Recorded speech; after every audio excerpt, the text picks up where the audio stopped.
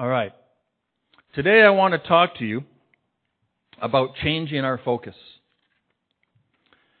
For many people, this current COVID-19 crisis has been the most polarizing event in their lifetimes. News stations, internet news feeds, and social media threads are flooded with reports and updates and opinions from every perspective imaginable. Yet if you think that nothing could change your focus today, then you are mistaken. For Sunday, April 5th, marks the beginning of Holy Week on the church calendar. For those who have taken on the name of the Lord, calling themselves Christians as we do ourselves, this week is a time like no other, where we truly identify with Jesus, seeing what He saw, hearing what He heard, feeling what He felt, and becoming fixated on the cross and on our God. Therefore, if we are who we say we are, we must change our focus. It must be squarely on the Lord Jesus, our Lord, our Savior, our Deliverer, our Messiah, and our King. But what does it mean to change our focus? Does it simply mean that we need to put our attention on our Holy Week traditions and our remembrances? No. In fact, part of the intentional effort that we all must make is to be drawn not to the happenings around Jesus, but to His perspective on each event. That is how we truly identify with Him, with His sufferings, and with His purpose. As we look into the Word of God today through the lens of Jesus instead of ourselves, we will see a very different perspective. Some things will be familiar, and other things will challenge your perspective of how you see Holy Week, and more importantly, how you see Jesus. My prayer is that this study will completely change our focus, making Jesus the most polarizing topic in our lives, regardless of what is going on around us.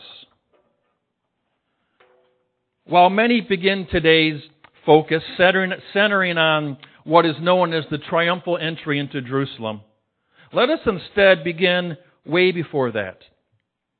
This time of sacrifice on the cross was on God's mind long before anyone else even heard of Jesus. Throughout the Old Testament, God spoke through people to prophesy the events surrounding the life of Jesus, culminating in this Passion Week that we now remember. Isaiah helps us to set our focus as we begin with this prophecy that Jesus fulfilled. Speaking prophetically from a first-person narrative, as from the eyes and the heart of Jesus, Isaiah begins. In Isaiah chapter 50, verse 6. I gave my back to those who struck me, and my cheeks to those who plucked out the beard. I did not hide my face from shame or spitting.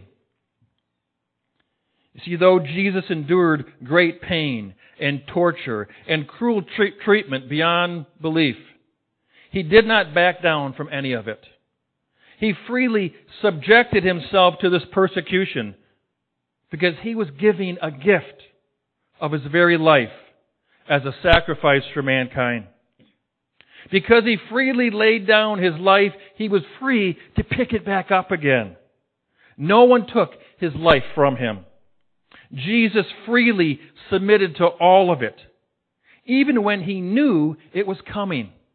He didn't flinch. He was focused on the cross. He gave His back. He gave His face. He gave His willingness to make a way for us. Isaiah 50, verse 7. For the Lord God will help me. Therefore I will not be disgraced. Therefore I have set my face like a flint, and I know that I will not be ashamed. Though we all would have turned back or probably even avoided Jerusalem ourselves altogether, this would not be the case for Jesus. Like a boat that trims its sails and turns directly into the storm, Jesus placed his trust completely on God the Father to help him, to strengthen him, to see him through, as he resolutely set his face like a flint to go to the cross. It is this picture, this perspective, that must begin our remembrance of Passion Week. He didn't merely look forward to his entry into Jerusalem on what is now celebrated and known as Palm Sunday. Jesus had one goal in mind: the cross. This is why he came to earth. This was the reason for the incarnation. He knew if he kept his eyes on the cross to be the payment for our sins, then God would take care of the rest. The Lord would see him through. Jesus had to set his focus and keep it there. Thus, with this iron-set focus, we continue our study through the lens of Christ our Lord. Let's go to Matthew chapter 21, verses 1 and 2. I'm going to begin here. Now when they drew near Jerusalem and came to Bethphage at the Mount of Olives, then Jesus sent 2 disciples, saying to them, "Go into the village opposite you, and immediately you will find a donkey tied and a colt with her. Loose them and bring them to me." Verse 3, "And if anyone says anything to you, you shall say, 'The Lord has need of them,' and immediately he will send them." Verse 4, "All this was done that it might be fulfilled which was spoken by the prophet, saying, 'Tell the daughter of Zion, behold, your king is coming to you, lowly and sitting on a donkey, a colt, the foal of a donkey.'" What exactly was happening here? Why would Jesus ask his disciples to go loose a donkey and a colt? This was certainly not the way a normal king would make his entrance. The reason that Jesus entered this way was to fulfill a prophecy of Zechariah, where he prophesied that Jesus would make his triumphal entry into Jerusalem sitting on a donkey and a young colt. For those who were waiting for the Messiah, they would have immediately recognized the fulfillment of this prophecy. Behold, here came their king. But why was he arriving on a donkey and a colt? Aren't these animals of peace and submission? After all, kings usually made grand entrances, riding in on a stallion or a great steed or a war horse.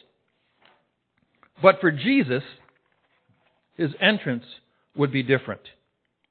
The people were so excited about the prophecy being fulfilled that they didn't understand the full meaning behind it. In their minds, they expected their king to ride into Jerusalem and overthrow the Roman occupation with power, releasing them from their bondage of the government. Matthew 21, verses 6 and 7. "So the disciples went and did as Jesus commanded them. They brought the donkey and the colt, laid their clothes on them, and set him on them." The donkey and the colt had greater meaning than the people realized. The donkey was older and steadied the colt, who was new and was never ridden on until now.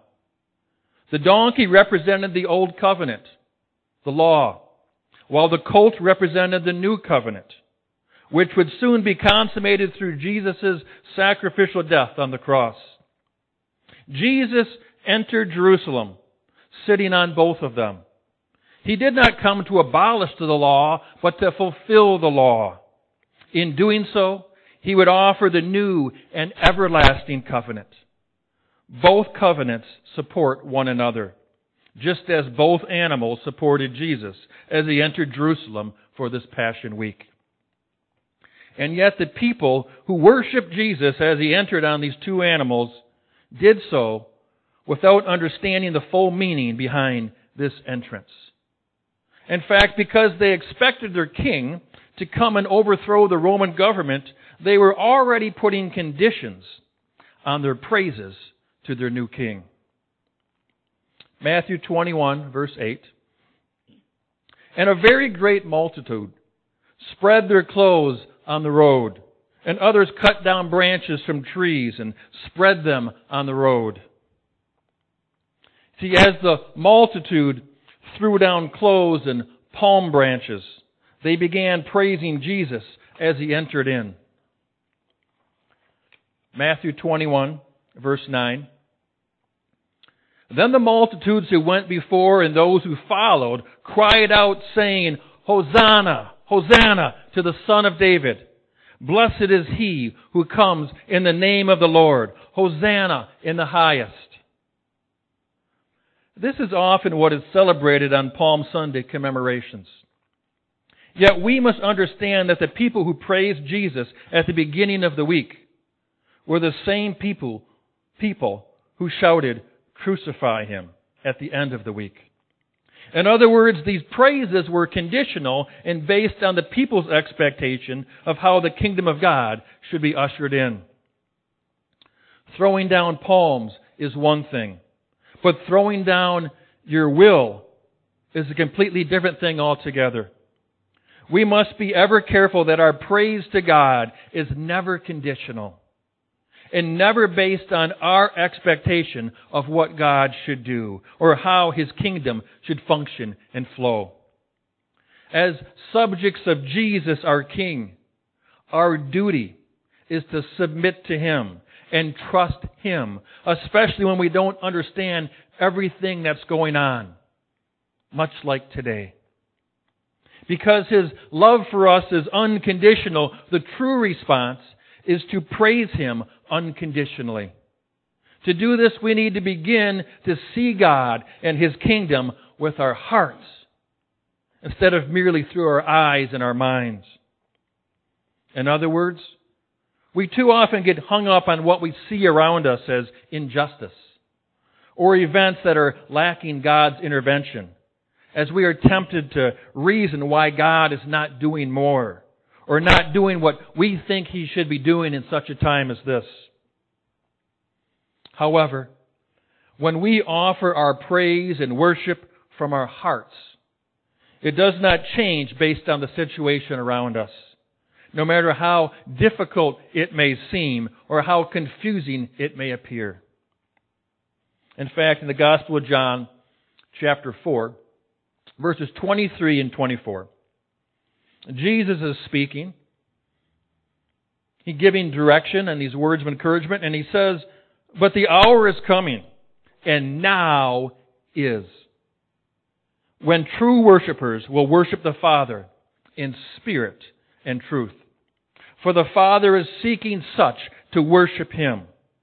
God is spirit, and those who worship Him must worship in spirit and truth.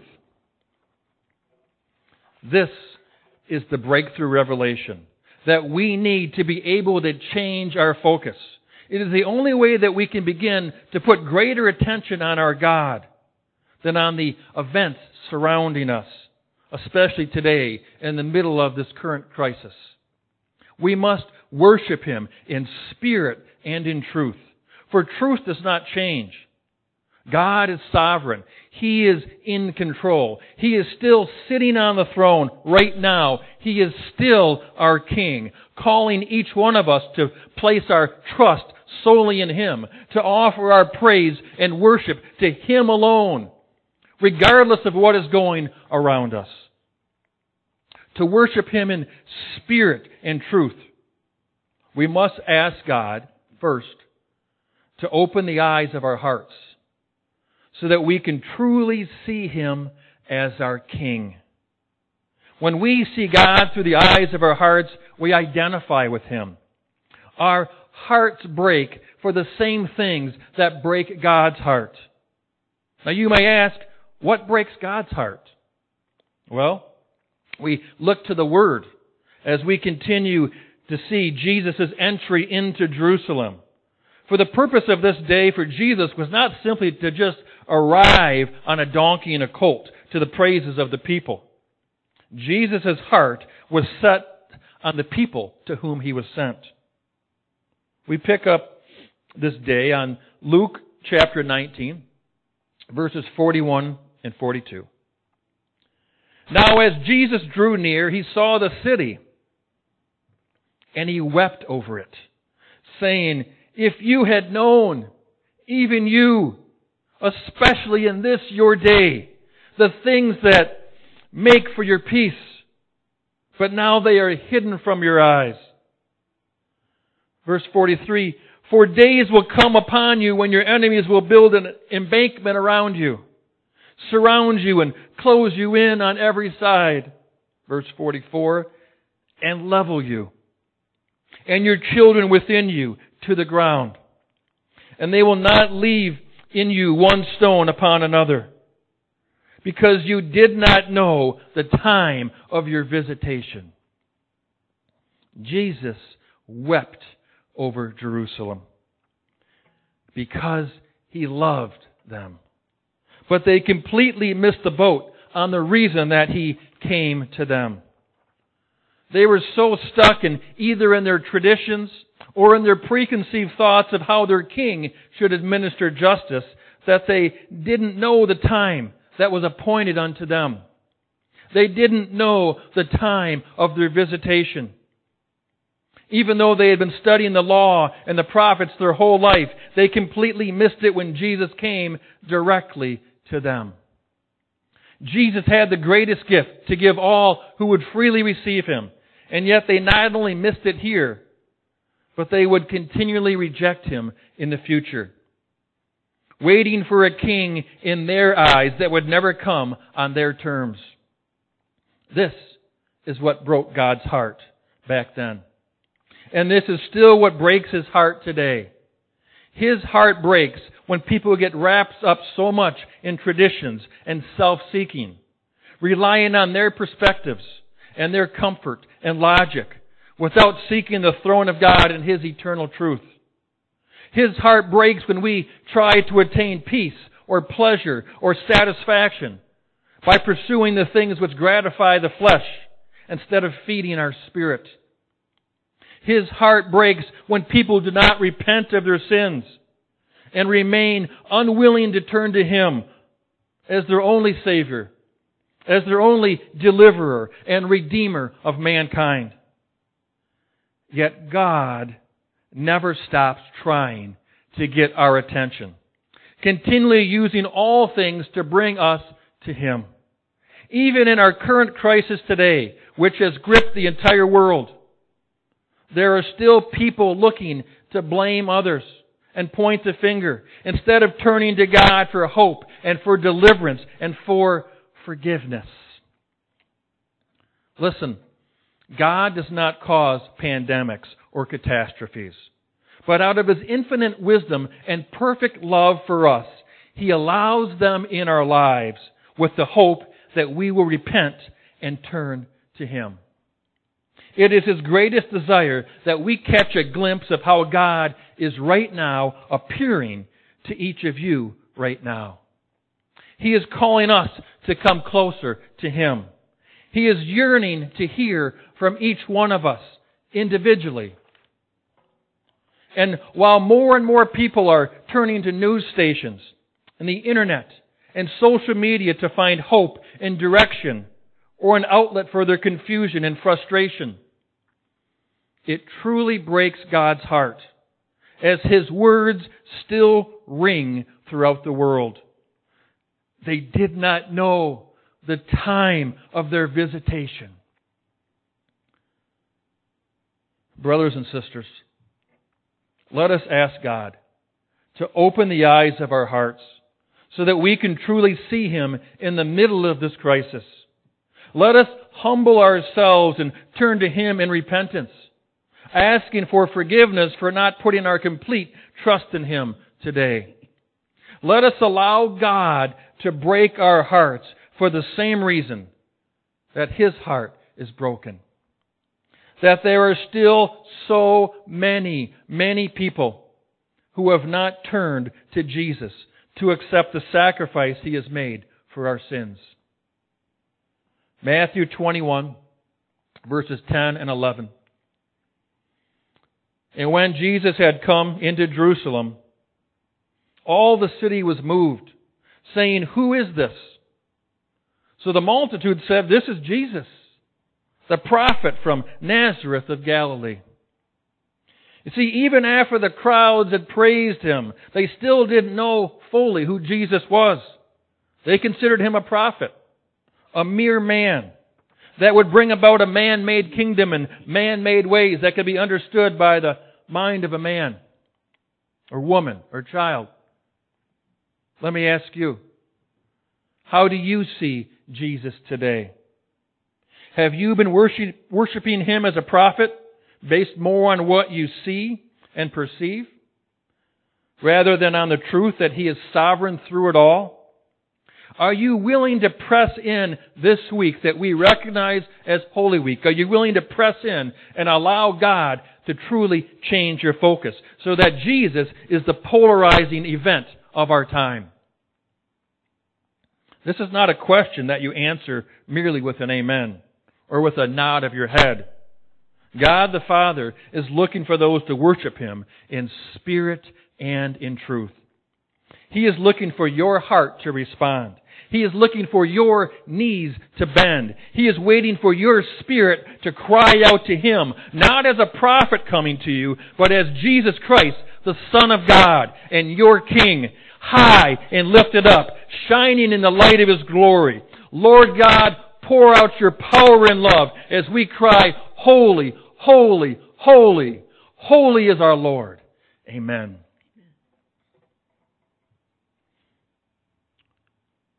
Heavenly Father, we come to you today and we ask you to open the eyes of our hearts that we may see you. Please join us in our next song.